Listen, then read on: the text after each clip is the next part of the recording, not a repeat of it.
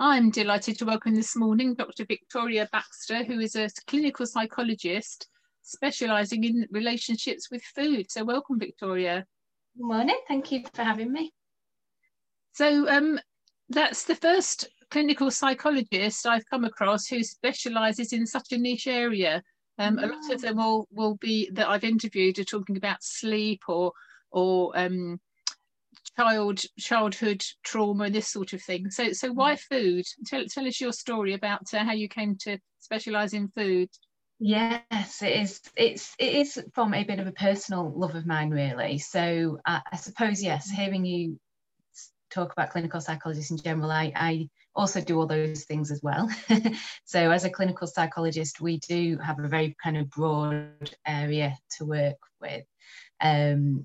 However, yes, for this particular, my new kind of private business venture, I chose to specialise and hone in on relationships with food, let's say based on my own personal journey with food. So I've been a clinical psychologist, fully qualified since 2013, but I've worked in clinical psychology in the area for well over 10 years now. And my day-to-day practice has always been on more wider well-being, mental health, things like helping people with childhood trauma, things like that. And also I have quite a strong background in physical health, in chronic pain specifically. So I have my work life going on and have done for, like, say, 15 years or so. And then alongside that, obviously, I'm a person. I'm a lady who has spent getting on for 20 years now dieting. And the two have always, like I say, kind of gone along hand in hand, been separate parts of my life, but just both very important parts of my life. So looking after my well-being through dieting has always been my approach to trying to manage my weight. So I am what you might call a chronic Weight Watcher in particular. And then it was last year. So I had a little girl in 2017, my first child. And I don't know if it was something about that just changed my mindset, kind of changes that you at the core really as to what's your priorities in life. And it was last summer, so summer of 2019, when one day I just kind of had a light bulb moment with myself where I was working out for the umpteenth time how I could possibly justify it to myself to have what I wanted to eat on this Saturday night. So my husband and I were going to have, I nearly said treat ourselves then, which you'll realise why that's a poor choice of words in a moment. But we were going to treat ourselves to a takeaway for a Saturday night, and I wanted whatever I wanted for the takeaway and to share a bottle of wine or something. It was just kind of like how we might spend our Saturday evening when our little girl was in bed and we weren't going to be going out. And I found myself just doing this incredible amount of maths to try to make it work, counting up calories here and thinking about my activity the next day as to how that could offset the calories and all this. And I was getting very stressed about it. And it was actually my husband that pointed it out to me and kind of said, what are you doing? Look at yourself. Like, you're there, pen and paper, like all this maths. He's like, just eat what you, and he said to me, because obviously he knows me very well, he's like, it doesn't make a difference. You're going to order what you want to eat anyway. Why are you doing the maths? And I was like, you're right. And it was from that moment on that I kind of like screwed up the paper with all my scribblings. And I was like, I'm just going to order what I want. I'm going to stop worrying about the maths side of it. There's got to be a different way to do this, because I'd always gone back to slimming clubs. I've tried a few over the years, different ones, all sorts of different diets. Always gone back to those knowing that they worked, and they have always worked for me.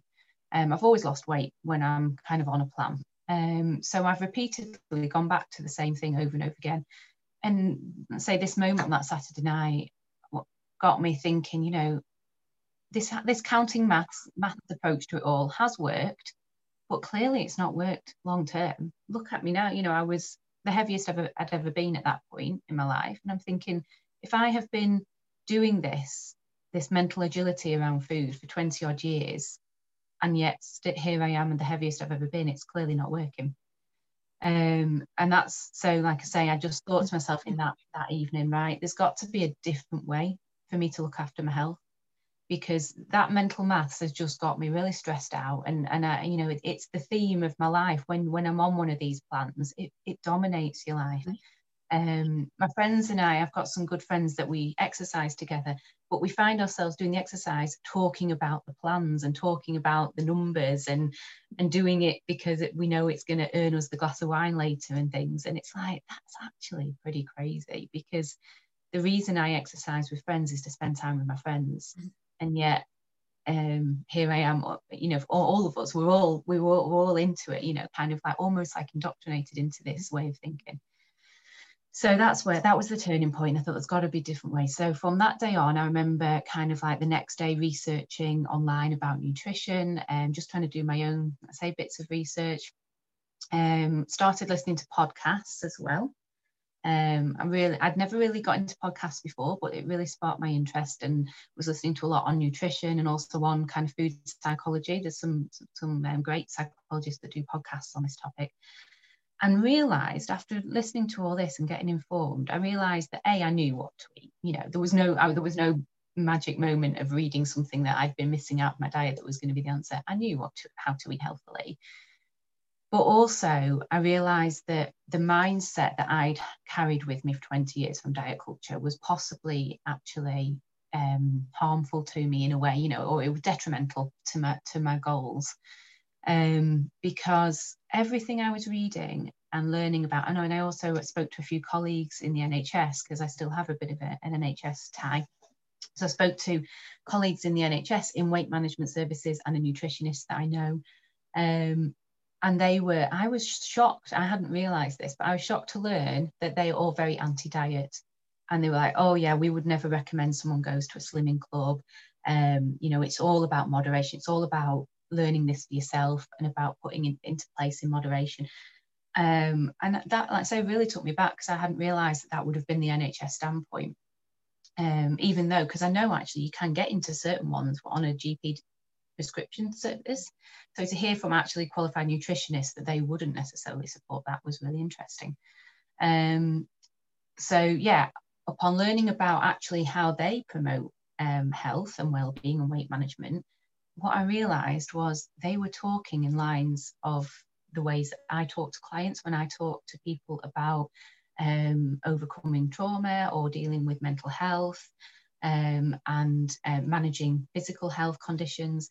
They were all talking in a language that was just right up my street. And I was like, this is what I do every day with people. And I realised, like, gosh, I really need to start listening to my own advice here and applying it to my relationship with food. So I started to draw these parallels and realize that I sit with people and help them with relationships with themselves, with their own emotional well-being, relationships even with others, you know. And I thought, this is just an extension of that, you know. And actually, yes, relationships with food has come up occasionally in my mental health work with people, where they've raised it as something that's affected their mood. We've looked at that too.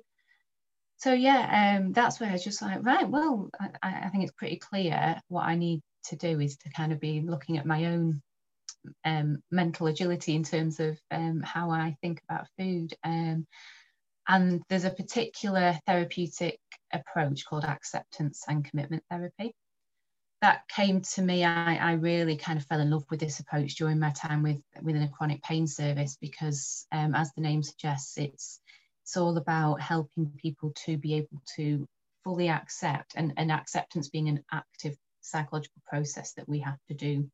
It's very hard to turn to accept something that we don't want, but it's about helping people accept a reality that might be different to the reality that they would prefer to have, and then make a commitment and take committed action to open your life and live in line with what matters, with your values, despite what it is, the challenges that you may have to take along with you.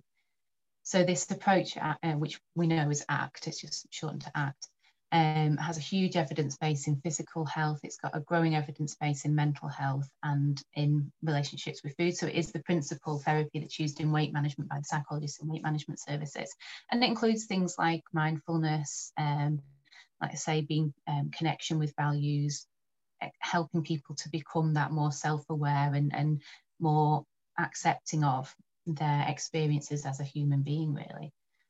So this is the approach that when I was hearing nutritionists talk about things like listening to your body and being guided by hunger and fullness cues, this is where I'm thinking, this is what I do with people. I help people reconnect with their body, listen to their body, and be guided by what they need in any given situation. So it just made the natural sense for me to start practicing what I preach a bit more. And it gave me a kick up the bum with my own mindfulness practice and such, because that's something that, you know, I've always valued and tried to keep up with. But and then from there, I say I kind of took to that approach myself personally over the back end of 2019 then, and just couldn't stop smiling about it really, and realizing as well that it meant I just felt so free. I felt free from kind of diet culture, free from diet traps. I was no longer following anyone's plan. I was eating whatever I wanted, whenever I wanted.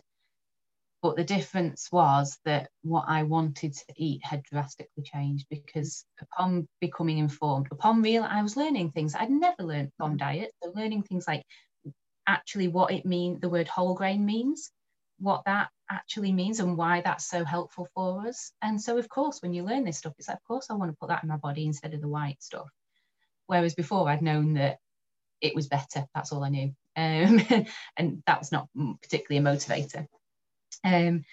So in kind of like researching stuff I might want to eat, my diet drastically changed for the better, and I was certainly having many fewer takeaways. Beforehand, literally for 20 years, I would kind of be able to fudge the rules slightly of a diet to enable me to have a takeaway when I wanted, because I kind of felt like I needed that treat at the end of a hard week or something. Now, this is what I was saying about, I was using the word treat last year. Now, if I have a takeaway, I'm very aware of how that's going to make my body feel. I'm probably going to feel rubbish the next day.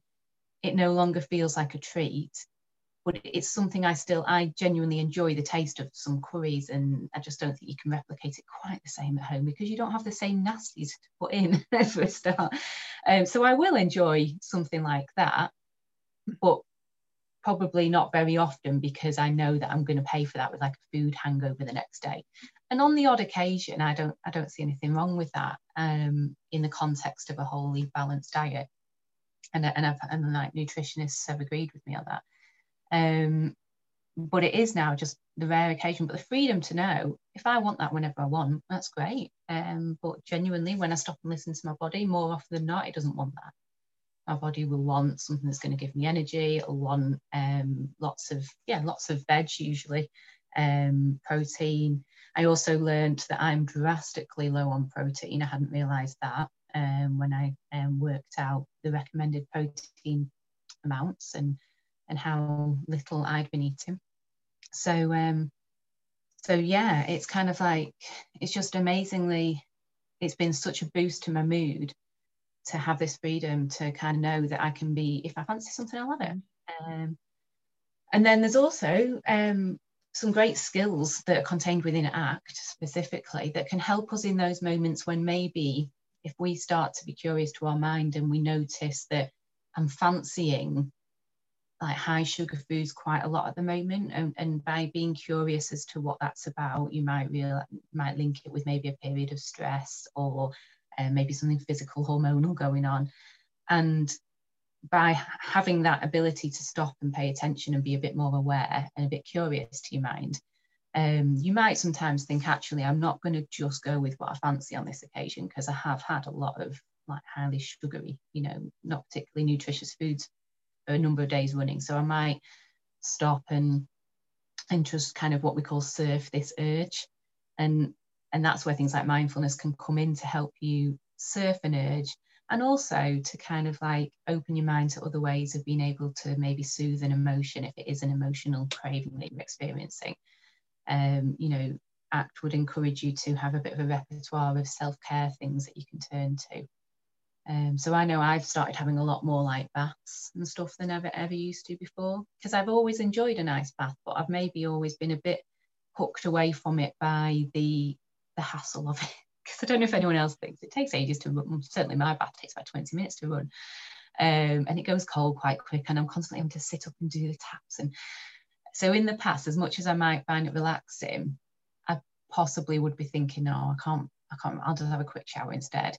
Whereas now, knowing that actually, no, I am in a stressful position, and a bath could actually be really important for my mental well-being. So it's worth the time and effort it takes. And then I'm always thankful that I've done it afterwards. So again, it's just practicing what I preach in terms of well-being, but it's all having such a knock-on effect to my relationship with food, and now I'm seeing that in other people who I'm working with. Yeah. That's a very common thing. All the people that I've interviewed for the radio show and now the podcast over the years, all of the therapists, without question, have all come to the therapy through their own experience, which is a great way to do it, because you are walking your talk, aren't you? You know how people feel, you know the experience from your own personal situation, and it's very often a case of cobbler's shoes, isn't it? You're the last person that kind of stands in line, because you're helping everybody else, and it's almost like you forget about yourself. So very interesting. And what you were saying about the the self-awareness and listening to your body, it's a combination of the mind and the body, isn't it? Because our body knows what it needs, but we don't listen to it. We kind of intellect comes in, which is stupid. It's a complete anathema, because we go, if we go with our gut and our heart, our intuition, that is always the right thing. But then we go, oh no, perhaps I shouldn't do that. Or like you were getting your maths out, working out your calories, and some I know some nutritionists who pretty much only say calories in, calories out. So make sure the calories in are good, and obviously, if you want any more, you then have to do your exercise. So it becomes a complete kind of game, really, doesn't it? And all you're doing is kidding yourself. You're not living your life in balance. So, so good for you. So I'm very pleased that the cobbler shoe things has gone out the window and you've had a good talk to yourself. Yeah. That's excellent. So you're based up in the northwest of England? Yeah, on the Fylde coast, yeah. Okay, and do you see people in person, or do you do this on the internet now, as many people seem to be turning to? How does your practice work? Yeah, I do it all over Zooms, one-to-one sessions over Zoom. I did, when I first started out last January, and I decided to kind of bring this out into the community, I put together a 6-week programme. Managed to do the first 1.5 in person with a small group, because I think there is something powerful about getting together and working through this kind of approach in a group. And I did find that, and I'm in the process actually of writing up a evaluation of that, which hopefully should be published maybe in the new year, for the people that went through the group program. But with COVID hitting, I managed to run one more group solely over Zoom over June and July, but it was just kind of practicalities and such. It made it less practically it was quite challenging. So from there I've kind of found that more and more people are just wanting one-to-one sessions, what's in the Zoom format. So that's the majority of what I'm doing. I do the odd workshop and such as well, which are usually quite popular, especially the emotional eating one is always fully booked. But yeah, usually I would provide people with sessions between half an hour and an hour, depending on kind of the nature of the work. Some people are just kind of like, right, hit me with some facts, and that can be done in a short, sharp burst. Other people prefer to kind of like, really sit down and explore and go a bit deeper. So we might have longer sessions for that kind of work. And yeah, just can see people for as short a period of time, or as lengthy number of sessions as they feel. So you're, in a nutshell, then you're kind of the mind person in terms of the behavioural aspects of eating. So do you link with nutritionists and other people? So when people say to you, oh, well, great, fine, I'm shifting my attitude, I accept where I am, what happens next? So where do you point people? How does that work? Yeah, I have a nutritionist that I work very closely with, that I tend to signpost people to for like a one-off consultation if they want to really have like a personalised look at their nutrition. And she's been a lovely source of support as well for, and she's very good. She lets me kind of like pass on questions ad hoc as well for people, if it's just little questions here and there. But when I designed the original program, I did link in and had a couple of consultations with a nutritionist who kind of has provided some key nutritional messages that's injected into the program. So there's a slightest bit of nutritional information in there that I can pass on from a qualified source.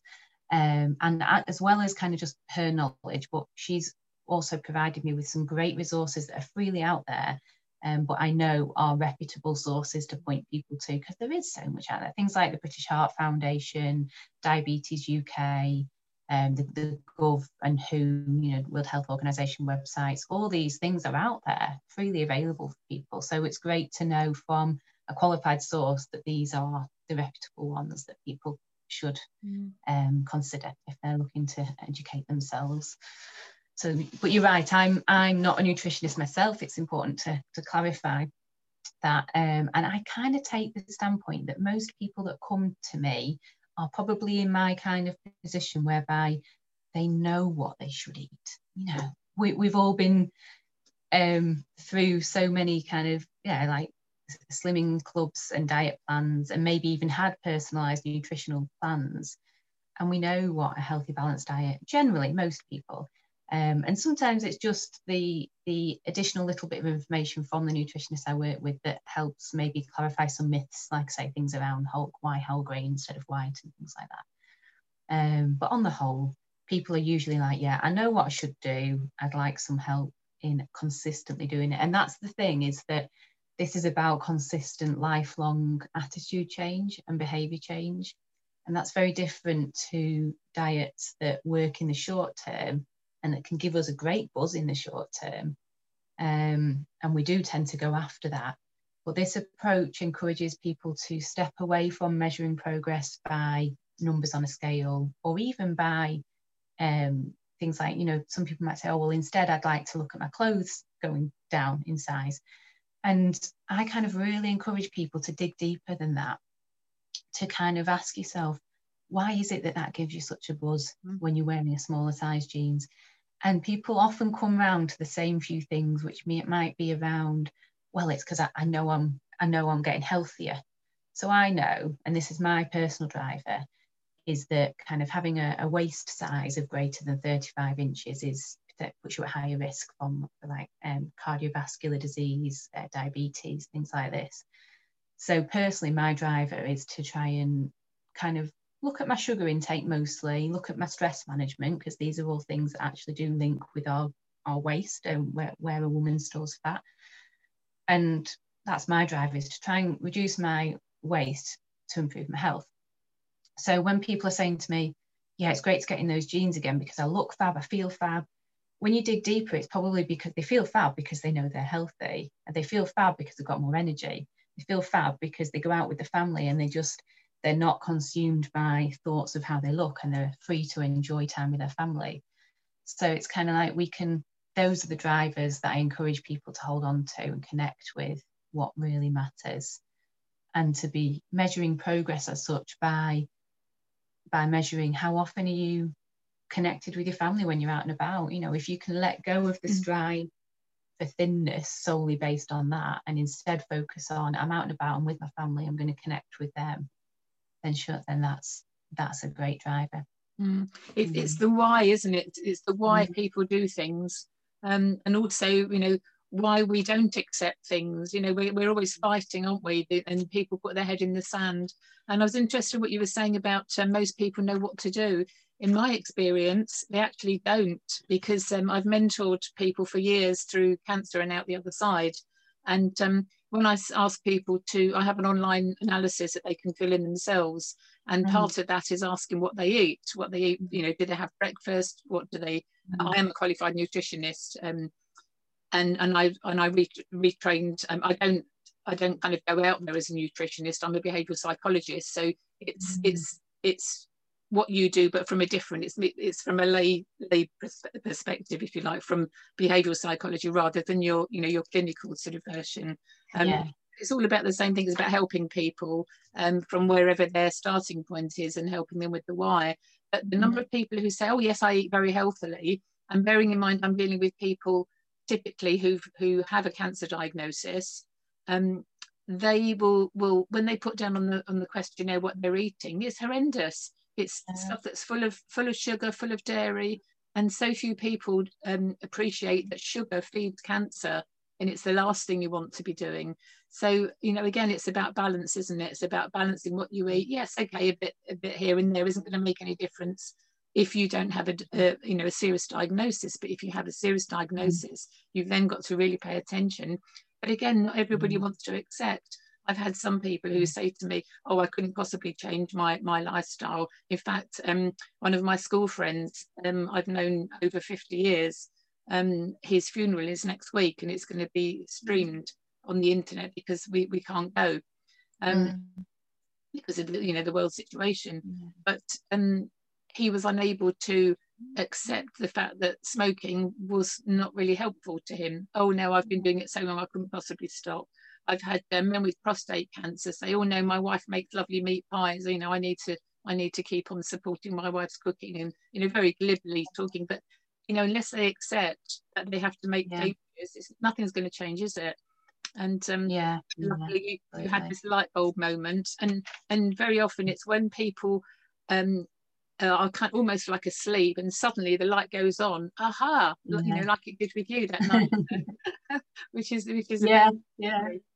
brilliant. And and it was literally kind of almost like a spitting my dummy out moment of like, I'm not going to be a slave to this maths anymore. No, brilliant. And that's what we need, isn't it? We need stories. We need to hear other people's stories. That's why I do the podcast, because hearing other people's stories, we're all human beings, like like you said at the beginning, you've got all this qualifications and everything, but you're a human being.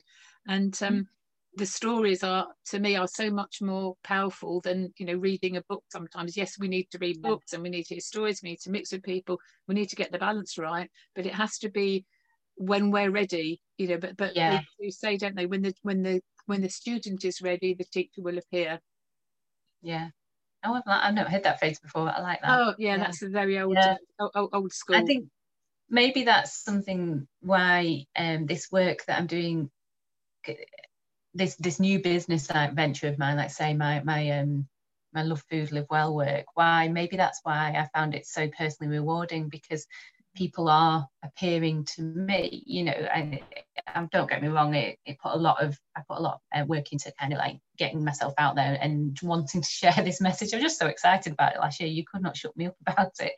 And just kind of telling everyone, it was a very hard balance of trying not to preach to friends who weren't there yet, but it was kind of just shouting about, I'm not doing that anymore, and I'm enjoying myself so much better, and I'm losing weight. And that's the other important thing to mention, I suppose, is that from this point today compared to a year ago, I'm nearly a stone lighter. And yet in my entire 20 years of going to slimming clubs, I don't think I've ever consistently ended up a stone lighter a year later, considering having had Christmas, having had breaks away and things like that, having had loads of time socializing with friends, and obviously not maybe in the same way we used to, but don't get me wrong, eating whatever I've wanted for a year, and yet I've lost a stone. But I've been motivated from a different place, motivation from within. So I have been exercising a lot more than I ever used to, and that's probably also helped with my inch loss, my waist reduction. I'm very close to the 35 inches now of my waist, so I'm really pleased, because the benefits for my health will be massive. Very good. So I just want to keep going with that. Sorry, I've lost the track of what I was saying. So I put so much into kind of getting myself out there at the start of the year, and now people are coming to me, and maybe I hadn't really thought about it like that, but maybe because they're coming to me and saying I'm at this point too, we're able to work together really nicely, and say the skills from the formal psychological therapies that I can bring to that just seem to match people so well. And I suppose that's a bit different to my previous experience as a psychologist, where often maybe I had to lay a really strong foundation to try and kind of engage someone and tempt them over to this way of thinking. Because I was maybe in a health setting where I could see someone really needed to make changes, or was really struggling because they weren't able to accept a change that had been forced upon them.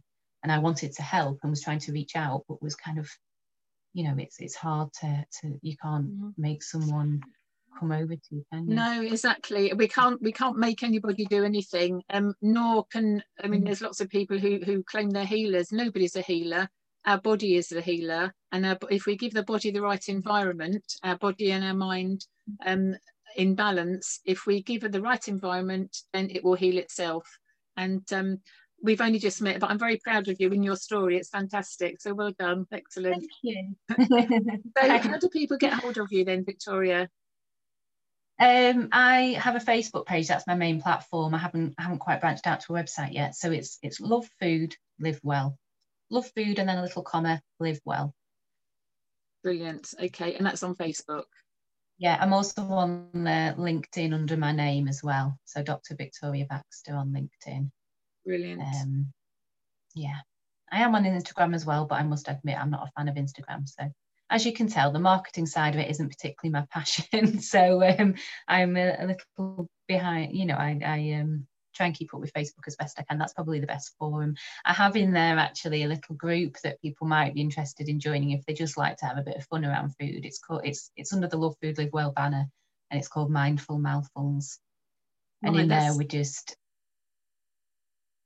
there it's just a fun place to be. There's a lot of people in there who share my appreciation for food, and we all share recipes and pictures, and I do challenges now and again, you know, fun games around food, focused around food and such, and it's just a nice place to be, really. Brilliant.